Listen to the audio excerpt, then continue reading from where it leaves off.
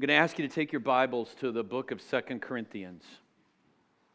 2 Corinthians chapter 9 this morning. At the beginning of 2024, we're in this short series on Christian disciplines. Disciplines, the word disciplines is one of those words that as soon as you say it, it conjures up images in our minds. And it can bring some really varied responses. Some thrive on discipline. How many of you in this room absolutely thrive on discipline?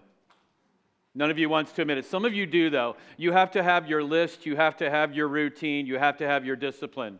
Me, on the other hand, I have no discipline whatsoever. And I like it that way. But life is an exercise of disciplines, isn't it? It's an exercise of disciplines. And we use the term, and I actually went to Webster, because Webster is, he knows it all, right? I went to Webster to get the definition for the term discipline this week. And it describes a pattern of behavior and thinking. A pattern of behavior and thinking. When we speak specifically about Christian disciplines, it should imply that these patterns of behavior and thinking are shaped by Christ, by His work in our lives. And often when we come to the subject of Christian disciplines, we take it with this notion, this is what I got to do, I got to make this happen. And we often get frustrated. How many of you are already frustrated with your plans to read your Bible more in 2024? How many of you are already frustrated with your plans to pray more? Part of it is because we look at these disciplines like, I've got to make it happen. Have you figured out you can't make it happen?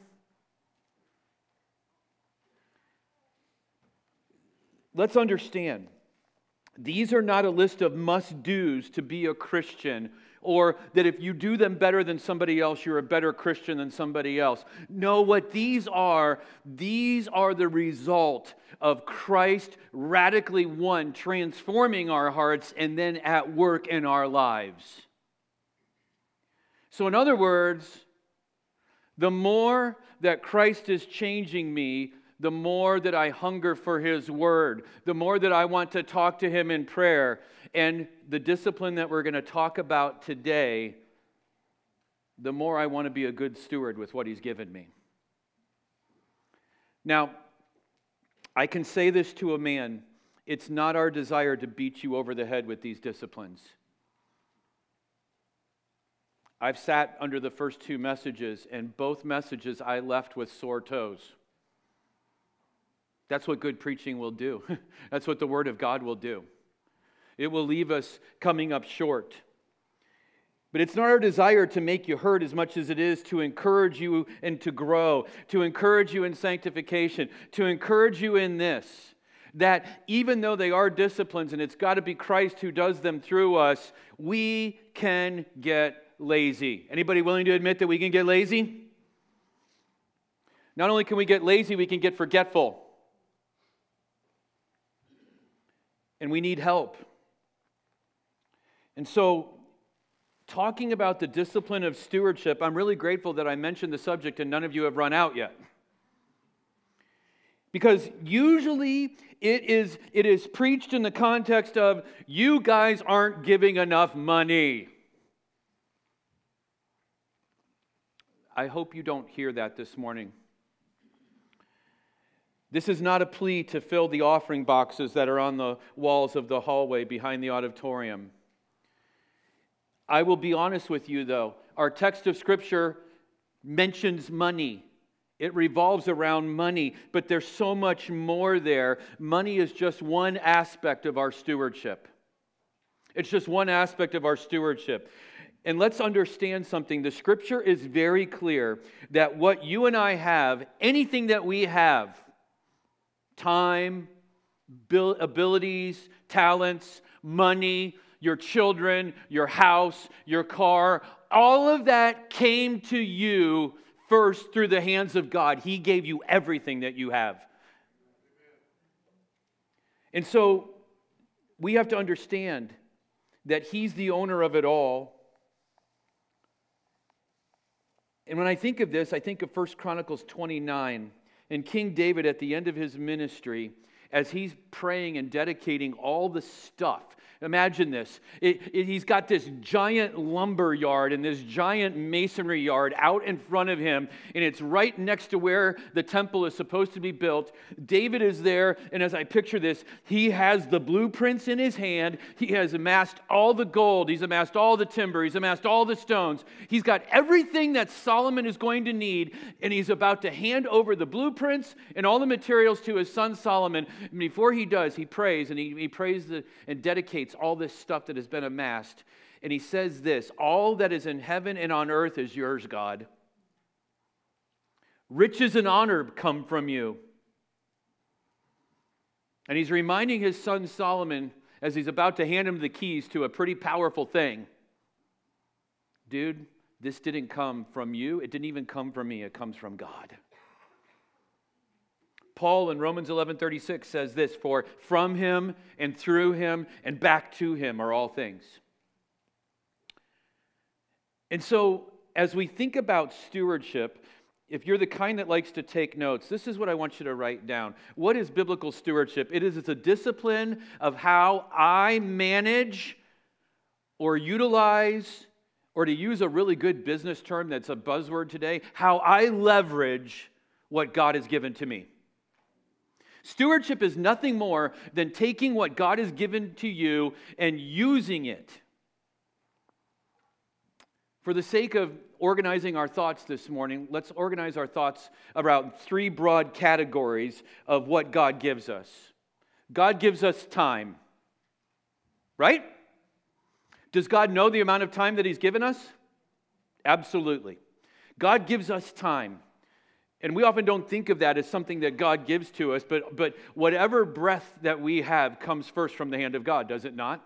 He gives us our time. Secondly, He gives us, I'm going to use this broad category, talent. Every one of us in this room has certain abilities. We have certain traits that God has hardwired into us. That's why Paul Grice is up here leading singing every Sunday. Oops. Oops. No. That's why we have people like Pastor Andy and Kaylee and Dave and others who are up here leading us singing, because they've been given that talent by God. And then think about this third broad heading: treasure. Treasure. The things that you own. When you open your drawers, the things that are in there. When you open the doors of your house, the things that are in there. The things that you drive. The house that you put it all in. And so with that in mind, let's read 2 Corinthians chapter 9, beginning in verse 6. The point is this: whoever sows sparingly will also reap sparingly, and whoever sows bountifully will also reap bountifully. Each one must give as he has decided in his heart, not reluctantly or under compulsion, for God loves a cheerful giver. And God is able to make all grace abound to you, so that having all sufficiency in all things at all times, you may abound in every good work. As it is written, He has distributed freely, He has given to the poor, His righteousness endures forever. He who supplies seed to the sower and bread for food will supply and multiply your seed for sowing and increase the harvest of your righteousness. You will be enriched in every way, to be generous in every way, which through us will produce thanksgiving to God. For the ministry of this service is not only supplying the needs of the saints, but it's also overflowing in many thanksgivings to God. By their approval of this service, they will glorify God because of your submission that comes from your confession of the gospel of Christ, and the generosity of your contribution for them and for all others, while they long for you and pray for you because of the surpassing grace of God upon you. Thanks be to God for His inexpressible gift. And Father, as we begin to embark, and our time is short, we pray that you would do two things this morning. We just pray with the psalmist in Psalm 119. One, open our eyes that we would see wonderful things in your law this morning, Father. And two, may the testimonies of your word be our counselors, our teachers this morning, we pray. In Jesus' name, amen. I want to do something I don't normally do. I want to begin at the end of this text, and I think it's going to make sense to you. As we consider the subject of stewardship, we have to first consider who the great giver is, and we see that in verse 15. We have to understand who the great giver is. As I mentioned in my introduction, we own nothing. God owns it all. In fact, repeat after me. I own nothing. Isn't that kind of freeing, by the way? Think about it. Hey, God, your car needs a new alternator. Is that true or not? Hey, God, your kids are disobeying. We could go really far in that bunny trail. We better not. Let's do that again. I own nothing. It all belongs to God. Do you believe that? Several things as we consider this God that Paul mentions here in verse 15, where he says, "Thanks be to God for his inexpressible gift." We don't have a lot of time this morning, so I can't take you to a lot of passages of Scripture, but I want you to think about the God who gives gifts. We know from 1 Timothy 6 and verse 17 that it is not a drudgery. In fact, I'm going to ask you just to take the time. Go with me to 1 Timothy chapter 6. I want you to see this morning. In 1 Timothy chapter 6, as Paul is unpacking for Timothy this idea of what true contentment is, he says this, verse 17, "As for the rich in this present age, charge them not to be haughty, nor to set their hopes on the uncertainty of riches, but on God who richly provides us with everything to" what? God gives you the things, and He gave you the things that He has given you for you to enjoy them. So if you drive a 1965 Studebaker, enjoy it. If you drive a 2024 Lamborghini, enjoy it. Just don't let Ohio Highway Patrol find you enjoying it. God has given you your children to be enjoyed. Let me say that again for young mothers. God has given you your children to be enjoyed. God has given you your job and your talents to be enjoyed. It is for your joy that God has given you what He has given you. It is God's kind intention that you enjoy the things that He has given you. I could say so much more there. But secondly, I want you to see about the giver is that He's a gracious God who has promised to meet your needs. When the disciples came to our Lord in Luke chapter 11 and asked them specifically, teach us to pray the way John taught his disciples to pray, the way that he taught them to pray was to address God as what? A father. A father. Not only just a father like this stern dad figure, but a gracious heavenly Father who whenever we come and ask for daily bread, how does He respond? He goes on later in that passage, Jesus, to kind of expand on that thought, and He says, which one of you, when your children comes to you and ask for bread, how many of you would give them a stone? Or if they ask for meat, what would you give them, a snake or a scorpion? No. Our God is a gracious Father who has promised to take care of our needs. So He gives us these things for our joy. He promises to take care of our needs. And I want you to see explicitly here in the text that our God is heavily invested in His giving. He's heavily invested. Investment is a big deal. You know, sometimes we get too invested in certain things. Like every year I get too invested in Ohio State football. And usually I get highly disappointed in my investment. But God is heavily invested in what He has given to us. You see it there in verse 15. He has given to us an inexpressible gift. It is a gift that Paul says is beyond describing here. You can't put words to this gift. Paul, elsewhere in Romans chapter 8, talking about this same gift, says this, God who did not spare His own Son, but gave Him up freely for us all.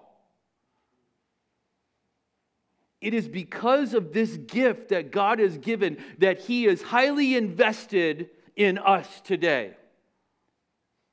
Now, we often hear stewardship presented that we should be invested in God, like buy stock in God, it's going up.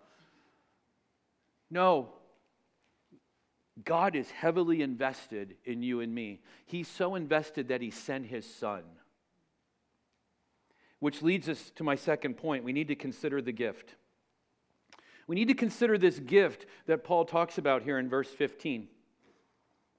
Do you know, apart from God giving this gift, there is no way that you and I can be adequate stewards, managers, investors for Him?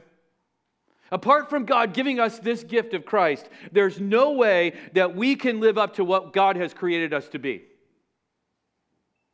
It's only through Christ's obedience. It's only through His righteousness. It's only through His death and resurrection that we celebrated at the Lord's Supper this morning that you and I have been given the privilege and the ability to manage God's wealth for His glory.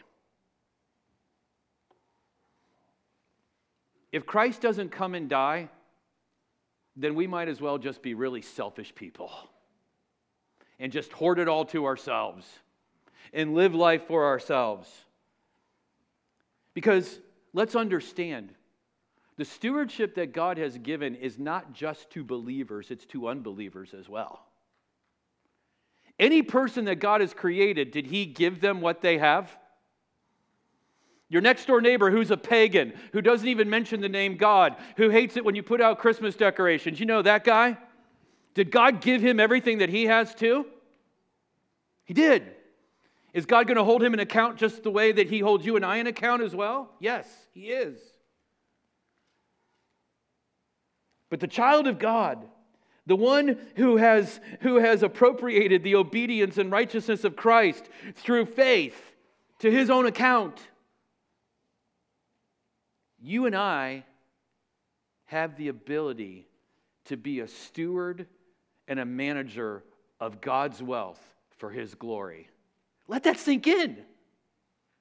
Because you're the child of God, you have this incredible privilege to handle God's wealth in a way that brings glory to Him. That's grace upon grace. We don't deserve that. And on top of that, not only do we not deserve that privilege, but God says this, I will reward those who are faithful with what I have given them.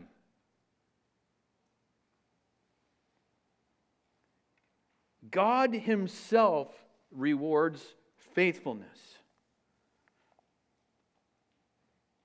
Because of the shortness of time, I got to I'm up here mentally subtracting from my notes right now. It's so frustrating. I had a really good long message to preach this morning, by the way. Long. So we have a God who gives, right? He's given us an inexpressible gift. And because of that gift, you and I can be givers. And I want to consider what it means to be a giver. And there's so much that we could say here. But our text, this text really gives us, I think, three really big principles for our giving that I want you to see. I want you to see these three principles here that God gives to us explicitly in this text. And for that, we got to go now back to the beginning of the text, right? Okay, so we've seen the giver, we've seen the gift, right? What are these principles for giving? Well, the first one we find in verse 6, where it says, the point is this. I love it when God gets so explicit and He says something so direct, like so a dummy like me can understand it. Hey, the point is this. I can relate to that. Anybody else relate to that? Like, pay attention to this. This is important. The point is this. Whoever sows sparingly will also reap sparingly, and whoever sows bountifully will also reap bountifully. Put down for this the principle of return. The first principle that God gives to us here is the principle of return. How you doing on your 401k? Is it doing okay? How did it do during COVID? You know, we obsess over those kinds of things. Some of us do, right? Like, are my investments, are they gonna be enough for me? And we always are worried about return on investment. But here we're talking about something farther greater than that. We're talking about the return on managing God's wealth and managing God's talent and managing God's time. And here's the thing, what God is saying to us under this principle of return. If you don't want a blessing from God, then invest sparingly. Now, this is the point where a health and wealth preacher might get up here and say, the more you put in that offering box, the more you put in that offering plate, the more God's going to put in your bank account, and that's a lie from the pit of hell. That's what it is. So when I say blessing, don't equate that to material blessing, because God doesn't. What I'm saying here, though, is this, that if we choose to hold back what really isn't ours to begin with, if we hold it back from God, God says this, then I'm not going to bless you. That word sparingly is an interesting word there. Whoever sows sparingly will also reap sparingly. Think of it this way. How many of you know somebody who's stingy? How many of you are that person that you know?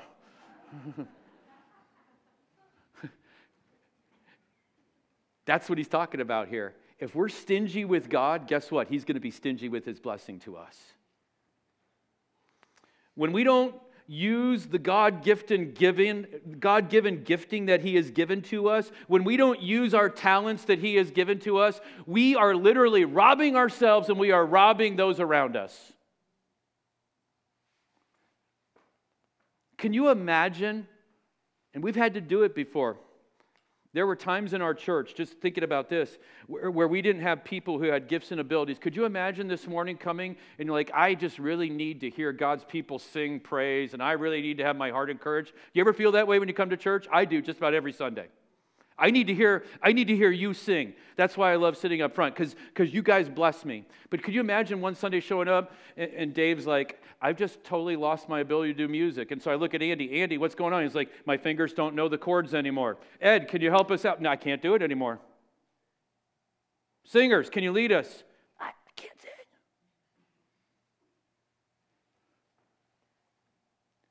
When we don't use the gifts and the talents and the money and the time that God has given to us, we're robbing ourselves and we're robbing others as well. And ultimately, we're cheating God. But the converse is also true here. When we do use our time and our talent and our treasure, what does God promise? If you sow bountifully or if you sow, freely is the idea here, that you don't see it as yours and you understand it is God's. And so God, guess what? You've given me this ability to do this. I'm going to do it all for your glory, and I'm just going to keep doing it till I run out of that ability to do it. Or God, you've given me extra money. I'm just going to keep investing it until you say you're done investing because you have no more money. When we do that, what does God do? He gives to us bountifully himself. We see this in Christ. Christ freely laid down his life, did he not? And what does God repay him with? He repays him with the name that's above every name, so that at the name of Jesus, every knee will bow and every tongue will confess. If he will do that with his own son, will he not do that with his other children, church? Church, will he do that with us? Yes, he will. So there's the principle of return. Got to move. Secondly, there's the principle of intentionality. Look at the beginning of verse 7. Each one must give as he has decided in his heart. There's the principle of intentionality. Before we give, we have some decisions to make. We have some decisions to make. And the biggest decision that we have to make is the decision to put ourselves second and others first.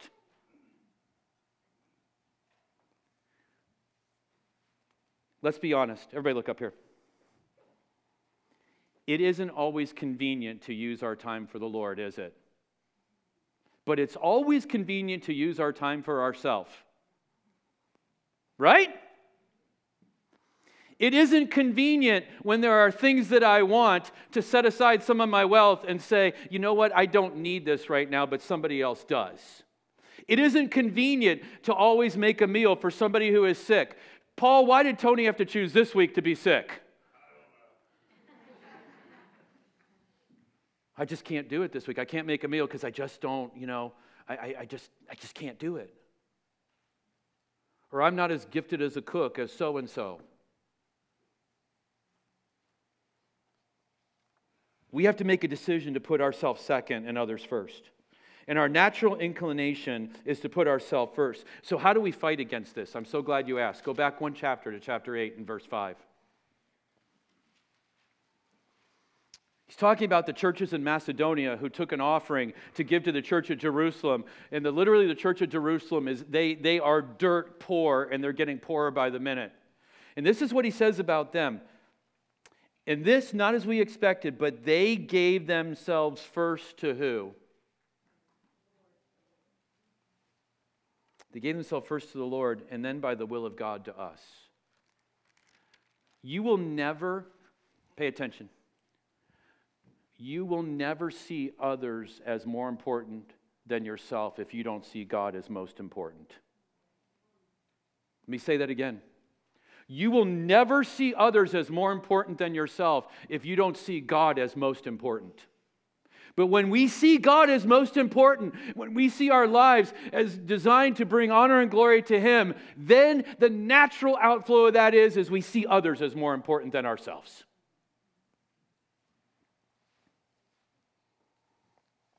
We're willing to follow His leading then. We're willing to listen to Him.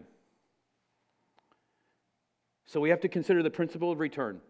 We have to consider the principle of intentionality. And then, thirdly, there's the principle of hilarious joy.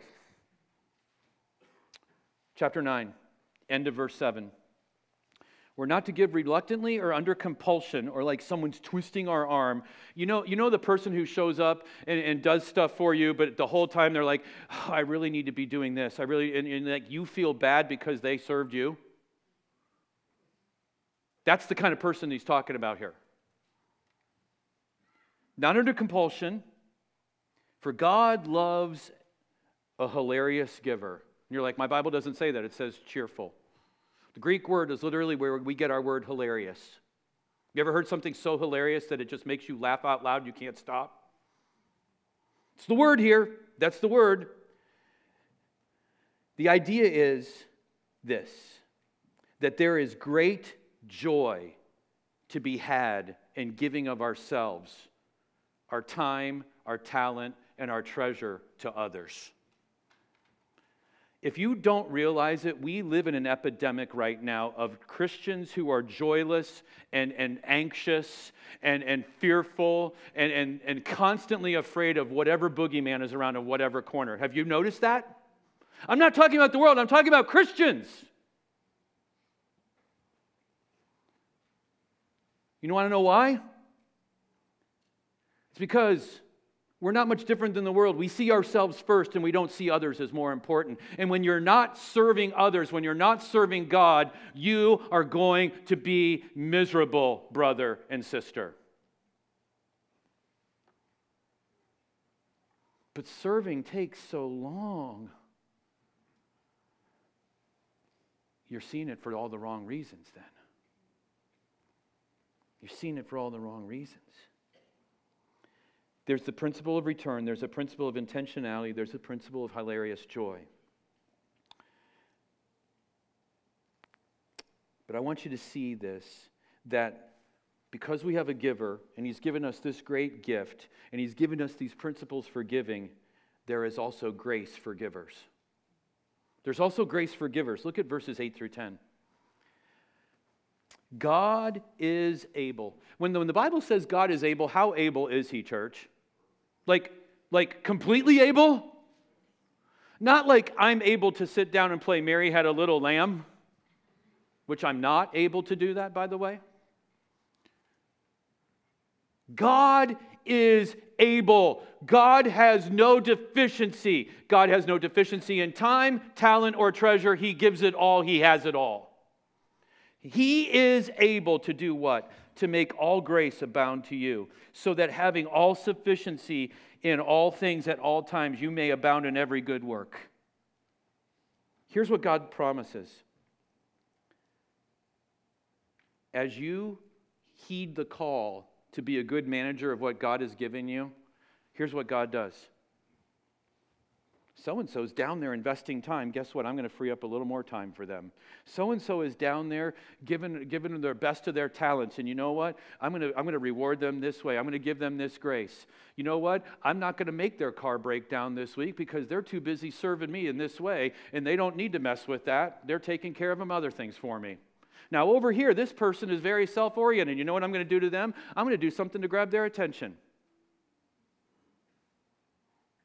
He is sovereign over all, isn't he?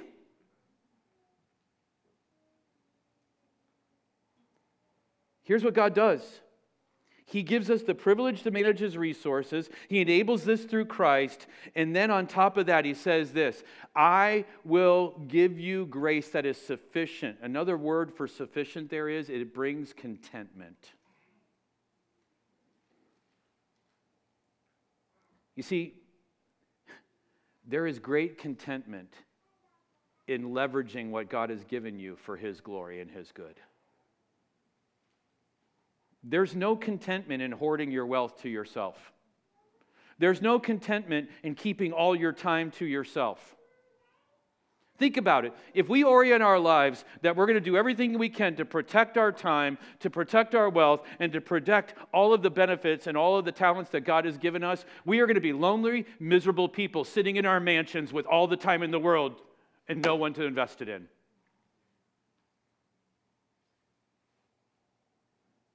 That doesn't sound like a lot of fun, does it? Doesn't sound like a lot of fun at all. Oh, that clock. We got to go to the last point. And I want you to see this. There is a result to all of this. Because God is the great giver, and he's given to us Christ, and he's given us these principles, and he gives us grace on top of that. Here's what comes from that.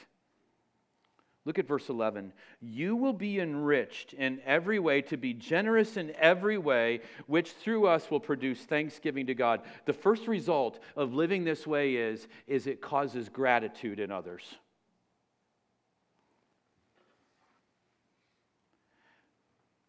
There is nothing better in the world than doing something or providing something for somebody, even if it's just taking your time and investing it in somebody and them having a heart of gratitude. Have you ever experienced that?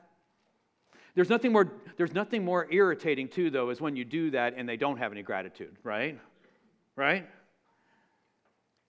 But what Paul here is saying is this: it causes gratitude not just in their hearts, but it's thanksgiving to God. Literally, when we do this, we are setting the table for people to be able to praise our God. It's through our serving of others, our giving to others, it results in this gratefulness to God for his blessing, and we get to be conduits of his grace to others. That is an awesome thing. Secondly, look at verses 13 and 14. By their approval of this service, they will glorify God because of your submission that comes from your confession of the gospel of Christ. I just handed a person a meal. No, what you did, if you did it in the name of Jesus, you confessed the gospel. I just took 30 minutes to talk to somebody who was discouraged. That's all I did. It wasn't anything. You just confessed the gospel.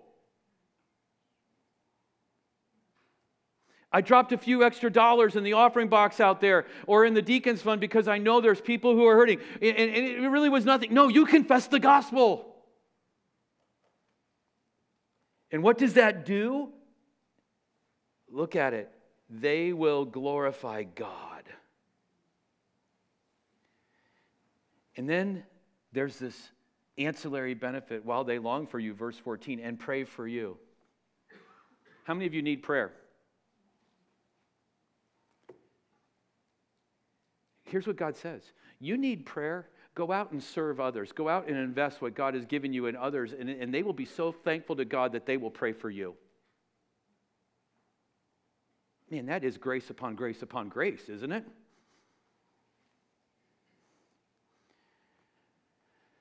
God gets the glory, and then he gives us reward. Man, that's too good to be true, isn't it? That's too good to be true.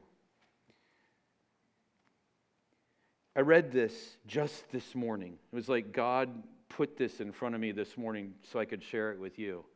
And I love this. Because God will always keep his promise to provide. Is that true, church? Will God always keep his promise to provide? Because God will always keep his promise to provide, I can always respond to God with, here am I, in whatever or wherever he asks of me. It's a can't miss. It's a can't miss.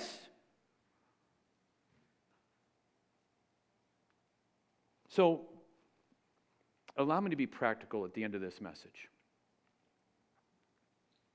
Can I give you 3 action points? I don't often do this, but I want to give you 3 action points. Number 1, as God's steward, it's good to take an inventory of what you've been given, isn't it? Inventory is good. It lets you know what you got, right? And may I say to you, be honest as you take inventory. Evaluate the wealth of time that you've been given and evaluate the wealth of time that you waste. Evaluate the talent that you've been given and where you use it or not. One of the things that grieves my heart is I know there are people in our church who have great talent, but they choose to keep it to themselves and not be a benefit to others. And it doesn't make me upset like, what it really bothers me is you're missing the opportunity to receive great blessing.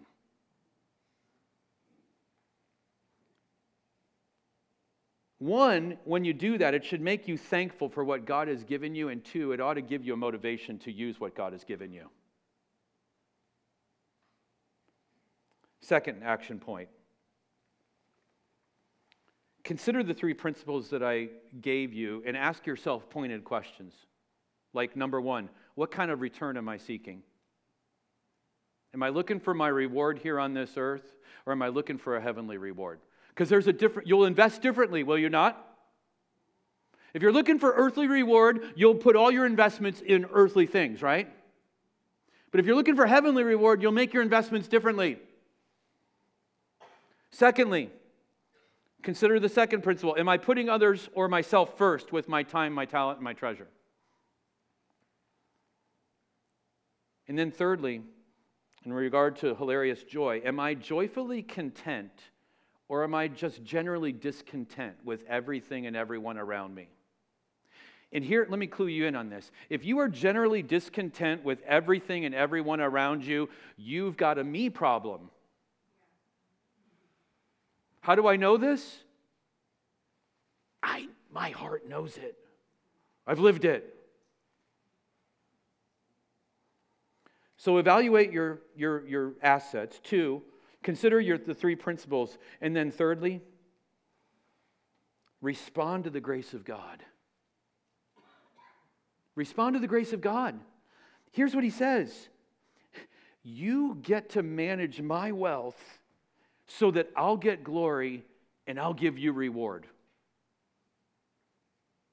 Let me say that again, because I didn't say anything untrue there, did I? You get to manage my wealth, which I'm going to give to you, and I'm going to get glory in it, and you're going to get reward if you're faithful with it. That's God's grace. Father, forgive us for being so ungrateful for all that you give to us. Forgive us for bemoaning the fact that you've given us talent that we have to use. Forgive us for complaining about the time that we don't have. Forgive us for wanting more in our bank account when you've given us and you've promised to give us everything that we need. Make us to be grateful for what you've given to us. And Lord, on top of that, make us to be gracious investors. Investors whose greatest joy is to see others pointed to Christ. Make these things to be so, we pray. In Jesus' name, amen.